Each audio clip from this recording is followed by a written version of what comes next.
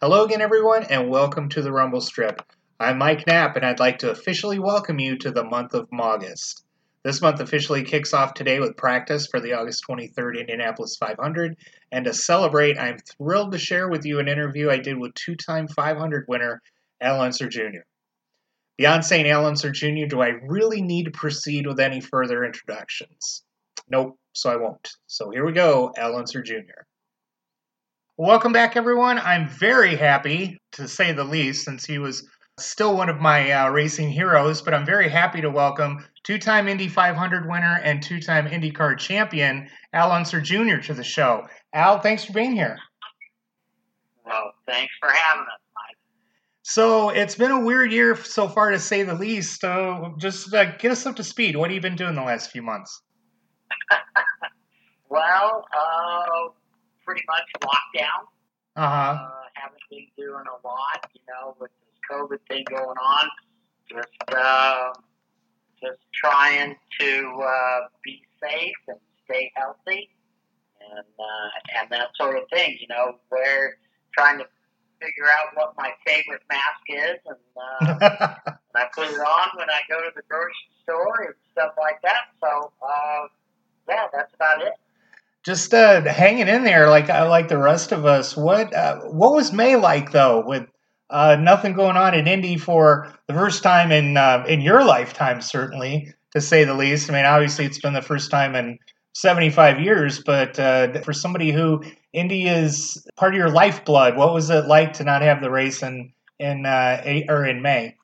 Well, I guess the real crazy time was, March, April, May, being shut down with COVID. I think that was really unprecedented throughout the world.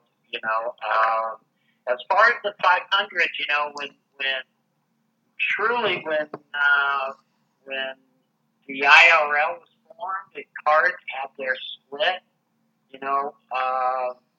Missing the race back in '95, and then the split happened, and so '96, '97, '98, '99, we didn't come to the 500. That was devastating, to say the least. And so then, my last Indy 500 that I actually raced in was in 2007, and so I get retired. I've gotten used to not competing at the Indy 500. However, we've always watched it on TV and so on, and that was abnormal, the fact that the 500 didn't run. But again, it was because of the total crazy times, unprecedented times of the COVID virus that he really shut down the whole world. And of course, now we're a month away from August 23rd. What are your thoughts about the race and the schedule, and just trying to squeeze it in there in a couple of weeks in August? Is it good for you as an Indy 500 champion to say, hey, let's run it? Because to just have an open line for 2020 would just be so weird. Are you glad that they're getting it done next month? I'm super happy about it. I'm super happy, and I'm also praying at the same time that we don't have an upswing and anything here in Indiana, with COVID, and so I'm praying that it happens, and looking forward to it. The Indy 500 is an event, and so it's more than just a race. Mm-hmm. So hopefully we're going to get it in, and the best person in the world is at the helm of IMS now, with Roger Penske being in charge. It truly couldn't have happened at a better time for Roger to be in control of things. Well, and that was my next question. Actually, was you have a long-standing relationship with Roger, and first of all, how excited were you to find out he was buying IMS and IndyCar, and then just maybe from what you've heard of some of the improvements he's made and everything, what are your impressions of that?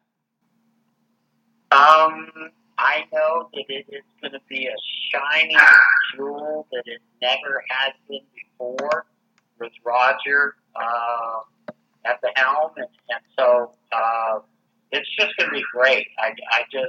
And this is only the beginning. You know, he's only had it for a very short time, and the improvements he's already made have been tremendous. You know, with the fans in mind, and that's what Roger knows. Roger knows that without the fans, there is no racing, and he knows that better than anyone. So I think as time goes on, the IMS property is just going to get better and better and better for the fans that come and watch the races. So, of course, your family has a legacy at Indy that goes back to the 1950s. You were born in 1962. When did it start to really become an integral part of your life? When my dad won the race in 1970. Really? Okay. Absolutely. I was 8 years old, and I was in Albuquerque, New Mexico, and they had it on closed circuit TV at that time, which meant we went to the Civic Auditorium, and it was on this great big screen in the auditorium, and you know, my sisters and I, we were on the front row, and the Johnny Lightning car was just so big and beautiful, and Dad winning the race. And ever since that moment, I have been wanting to go to Indy and compete. Usually that was one question I was going to ask about when you were growing up. Did you spend a lot of time at the Speedway, or was it mostly just your dad here for the month of May and you caught what you could, like you said, on closed circuit TV or watch the race?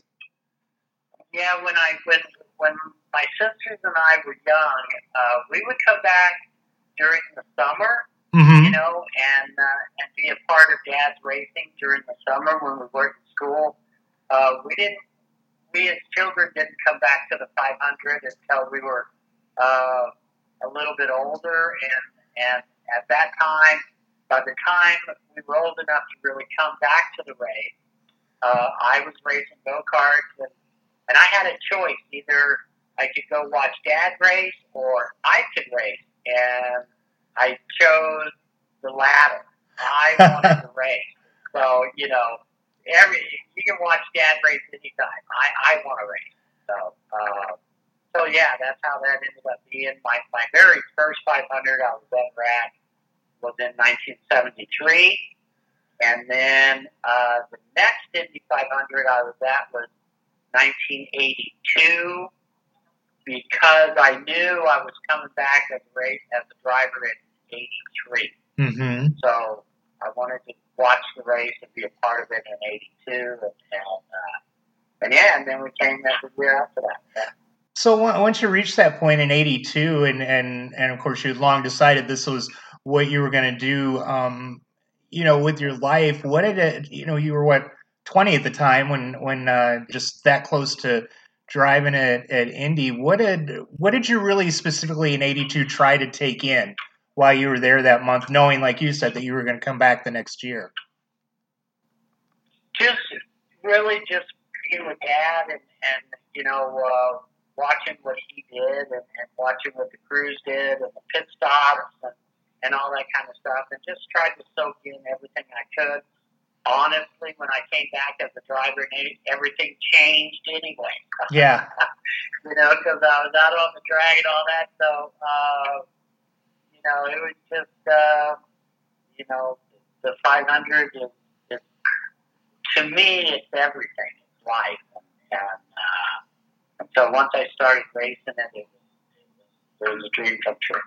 Well, and in '83, you found yourself, you didn't have just that kind of quiet rookie month. You found yourself right in the mix down the stretch with your dad and yourself and Tom Sneva. What do you recall about those moments out there when you three were together so much on the track? Yeah, I had an opportunity to try to help Dad win the race, and that's what I was going to do, and that's what I did do. And unfortunately, Dad had a bad set of tires on that last stint, and he was fast all day, and then all of a sudden he wasn't fast at all. Yeah. And then that created a whole nother issue with me trying to help him, and so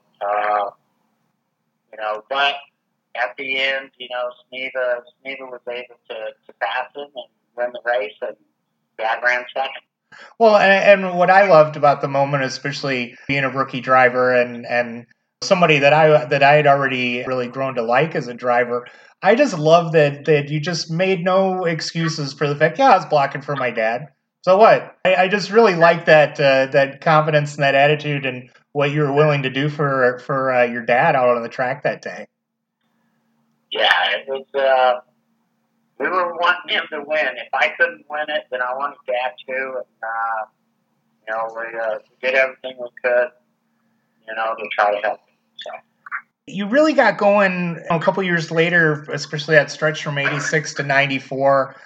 You won twice. You're in the top 5 7 times. When was it that you developed the confidence or the belief that you were going to someday win the race? I think it all came to fruition was 89. Mm-hmm. And, we did everything right as a team. I did everything right driving, and for whatever reason, we didn't win the race. It was out of our control, in other words. Yeah. We were right there at the end and, going for the win, and Emerson and I got together, and that was racing, and so it was really that day that I really felt that, okay, we really can do this, and so we just need to keep persevering and keep doing what we're doing, and hopefully it will eventually come, which it did in 92. Now, 89, of course, is a race that gets relived in the highlights every year. Just take me inside the helmet, down on those final laps. I mean, I was there, and I mean, there was so much chaos, around you in terms of the fans and the and of course it was crazy on TV too with all of that. But did you feel pretty peaceful in the car while that was all going on? What was your thought process there? No. I was leading the race for the first time all day, and I had a car to do it, to lead the race, but I didn't want to show my hand until the end when it mattered, and so that's what we did. And I was going along, and I've got Emerson Fittipaldi, a Formula One world champion, chasing me, and no, I was doing everything I could to stay in front of him, and there was no calmness about it. I was doing everything I could. And unfortunately, what happened was we came on lap traffic. That wrecked my momentum. That allowed him to get beside me going down the backstretch. And you've got two drivers that are wanting to win the Indy 500 more than anything. And we went in side by side into turn 3, and there was only room for one to come out, and it was Emerson. Yeah, and of course I saw the crash, and your car pretty much came to a stop right in front of where I was sitting. And of course we all know what happened there. And we cheered you when you clapped for Emerson when you came by, because we didn't know what was really going on. But just tell me the story about what I know I've heard you tell that story before, but tell me just what your thought process was on climbing out of the car. Well, of course I was upset. I had just lost the Indy 500. I started to head out to the track because I felt Emerson could have done a better job at not hitting me. Okay. Yeah. Because you're in the moment. You're in the moment, and I started to head out to the track, and I had one of the safety crew guys, stop me and ask me where I was going, and I said, well, I'm going out there, and he goes, what, you want to flip him off? I went, yes. And he stepped aside and said, go right ahead. I think really he was just checking to make sure that I wasn't turned around, that I was really there, and knowing what I was doing, and that's all he was doing. And so he said, go right ahead. So I went out there, and there was a few seconds that I was waiting for Emerson to come around the corner with every intention of flipping him off. And I just noticed what I was. All of a sudden, it just hit me. I'm at the Indy 500. I've got millions of people watching me. Call it a moment of clarity, that I had. I thought about, Emerson led the thing all day long. He's coming around to win his first 500, which I was doing the same thing.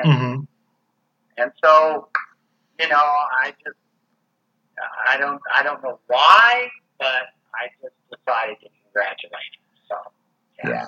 That's what happened. 3 years later, then you were in another battle, this time with Scott Goodyear. Did you take anything from that 89 experience into that battle over the final laps in 92? Of course, yes. And that was no lap traffic.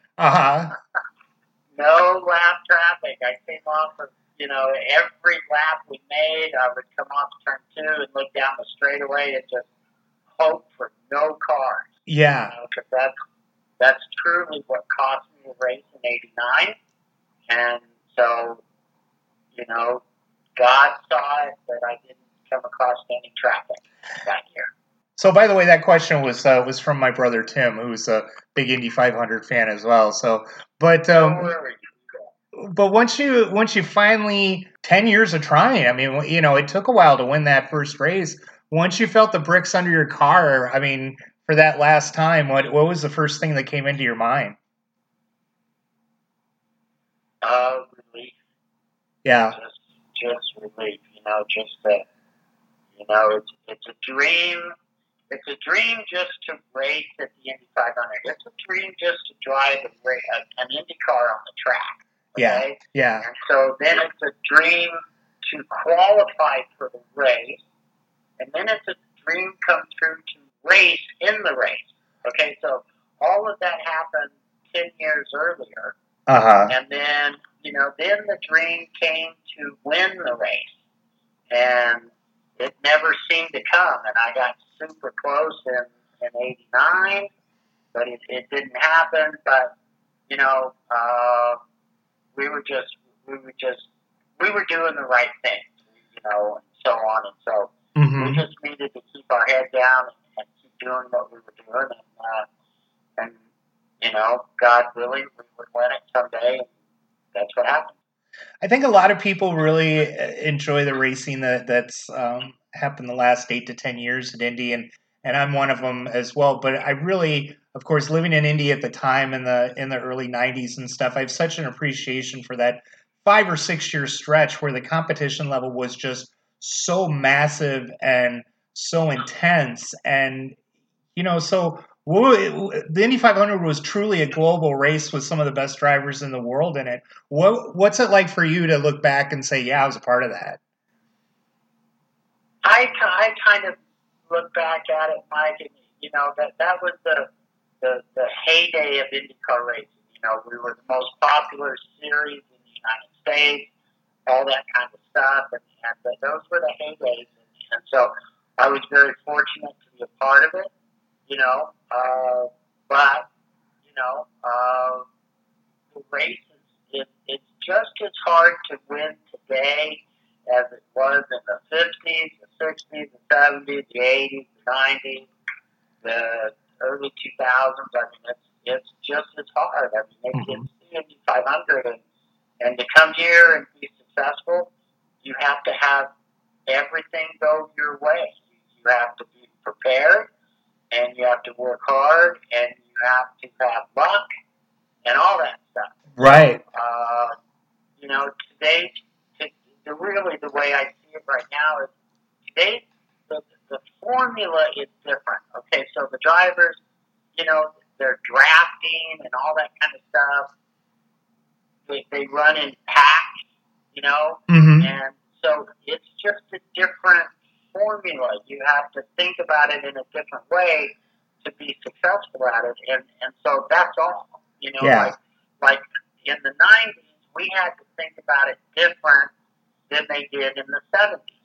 Right. You know, and that was all. You know, it still took hard work, preparation, desire, sacrifice, all those things. It just was.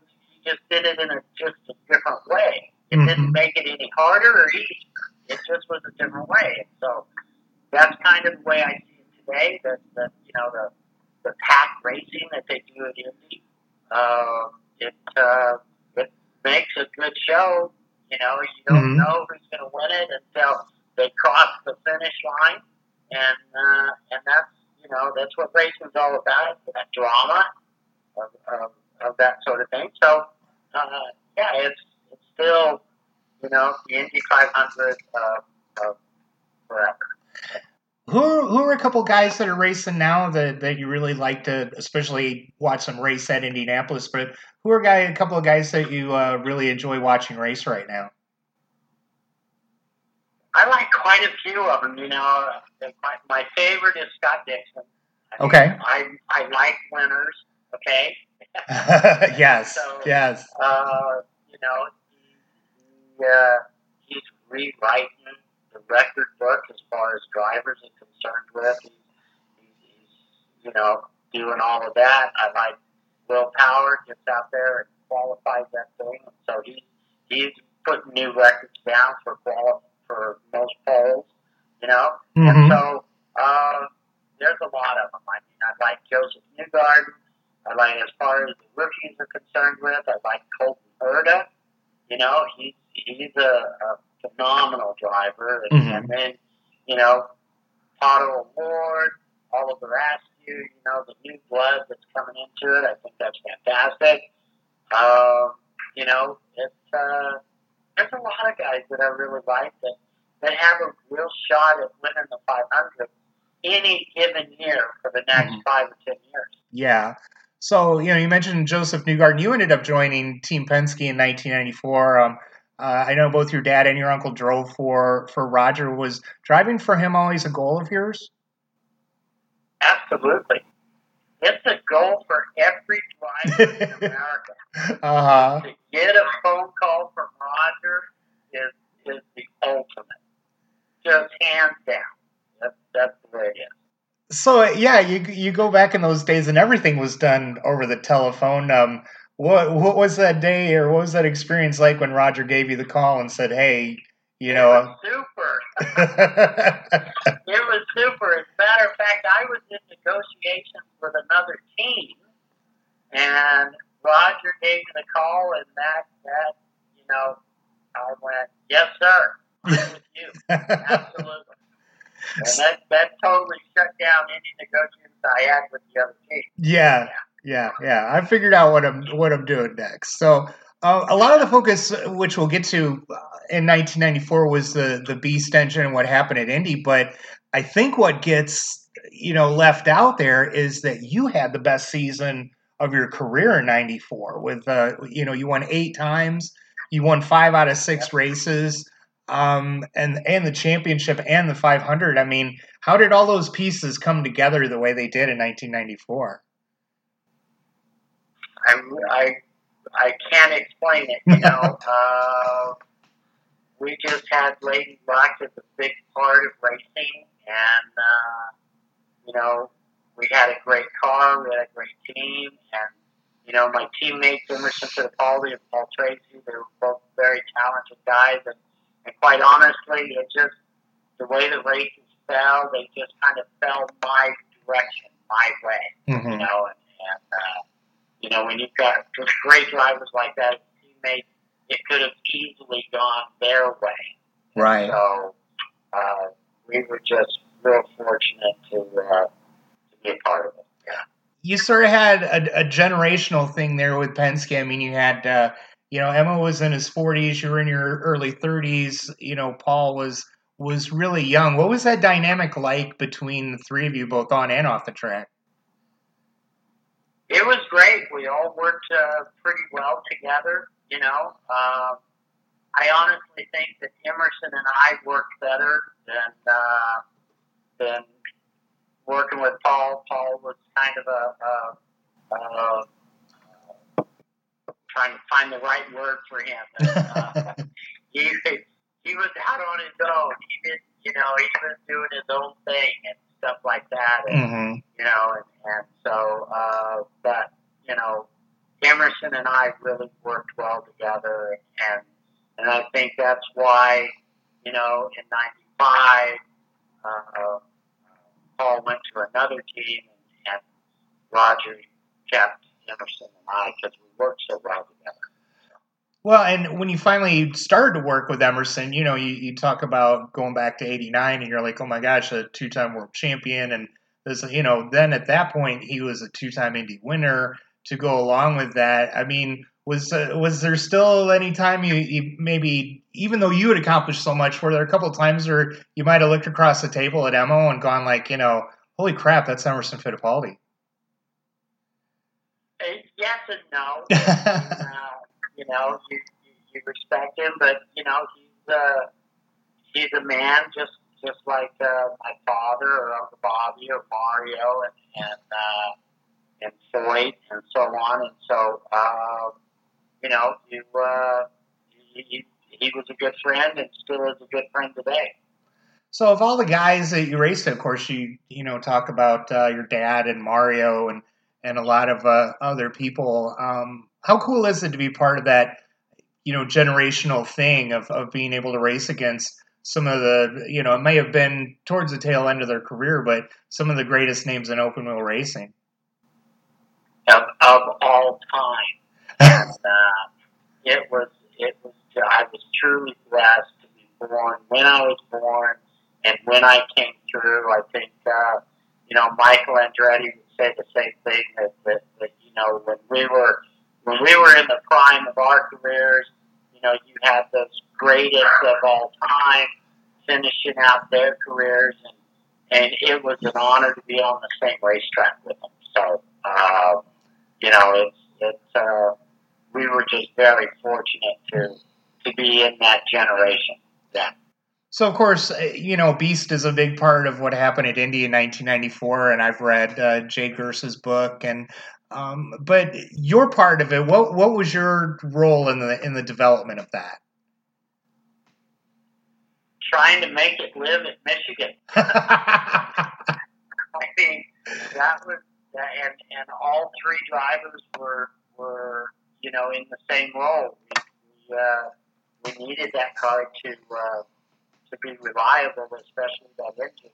And so, we were always testing it. And if I wasn't testing, and Emerson and Paul, we all were putting in the effort to make it reliable. And fortunately, we finally ran 500 miles the opening day of practice at Indy. Emerson and Paul were at Indy, and I was at Michigan running that test, and it finally completed 500 miles, and that was awesome. Then we knew we really had something. So what is a 500-mile test like when you're out there all by yourself? It's pretty boring, but when you're running 230 mile an hour, nothing's boring. Right. So, even Roger was at the test with me on opening day. We were really needing that car to that engine to complete 500 miles, and it did. So after that point, was there any anxiety on your part in terms of how the car was going to hold up during the race? None. Absolutely none. If there's always that 50-cent washer that's going to go away. Of course. That you don't know. And so, you take that out of the equation. And if we could make it live at Michigan, then it was going to be really easy for it to live at Indy. Because at Michigan, you pretty much run it wide open all the way around. Right. All day long. At Indy, you would be lifting with traffic and stuff like that, so the engine would get to breathe. And so if we can make it live in Michigan, then it was going to be it was going to be easier for it to run the 500 miles a day. So you eventually, qualified on the pole, led 48 laps that day. Emo really had the race in hand with about 40 miles to go, and then he crashes. What?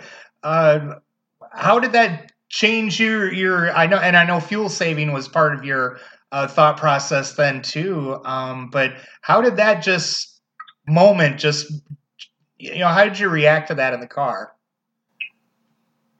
If you could have seen me, I would have went, yeah! Because I saw it in my mirror when he hit the fence, and he was our only competition all day long. And Emerson, honestly, he did a better job during practice and so on, getting his car working. Mm-hmm. And so, had he qualified on the day that I qualified, it would have been Emerson sitting on the pole and not me.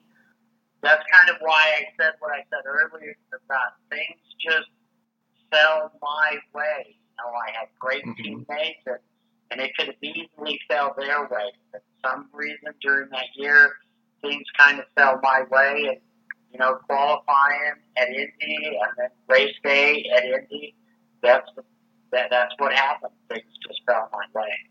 So, of course, as we said earlier, things beyond your control in the following years with all the politics of the sport happened. But you were 32 when you won your second 500. At that point in 1994, did you think there were more to come after that?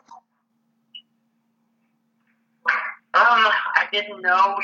Missing those years with the split with IRL and CART, that really changed everything. Mm-hmm. So you just really don't know.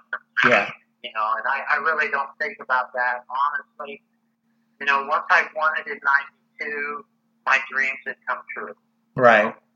But, So, of course, you came back to Indy in 2000, made your last start in 2007. So, in total, you ran the race 19 times, won it twice, 7 top 5 finishes. You led a total of 110 laps.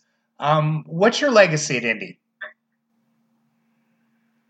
The son of a winner. No matter what, we're the first ones to be a father-son combination to be successful with Indy, and that's I think that's going to be the legacy. Hats off to my dad, and for teaching me how to do it, and for him being successful, and so we're the first father-son to do it. And you got to race with and against your dad, and had some pretty good battles. You were on track when he won in '87, and you talk about just being blessed about when you were born and when you came along. That's just part of it too, isn't it? That's right. That's right. So overall, your family, are really the Unsers are the first family of Indy, I'd say. You guys, won a total of 8 races together, you and your dad and your uncle. Just how proud are you guys of that? It's hard to put into words. I'm so proud of my uncle. I'm so proud of my dad. I'm proud of my uncle Jerry, who was the first Unser to get to Indianapolis. And, unfortunately, he died at 59 with an accident in practice. And so, right. There was a lot of success, but there was a lot of sacrifice also from my family. And so, I'm just lucky to be born where I was born. Yeah. That's pretty much all there is to it, And to have the father that I had, Dad was a huge part of my success in racing.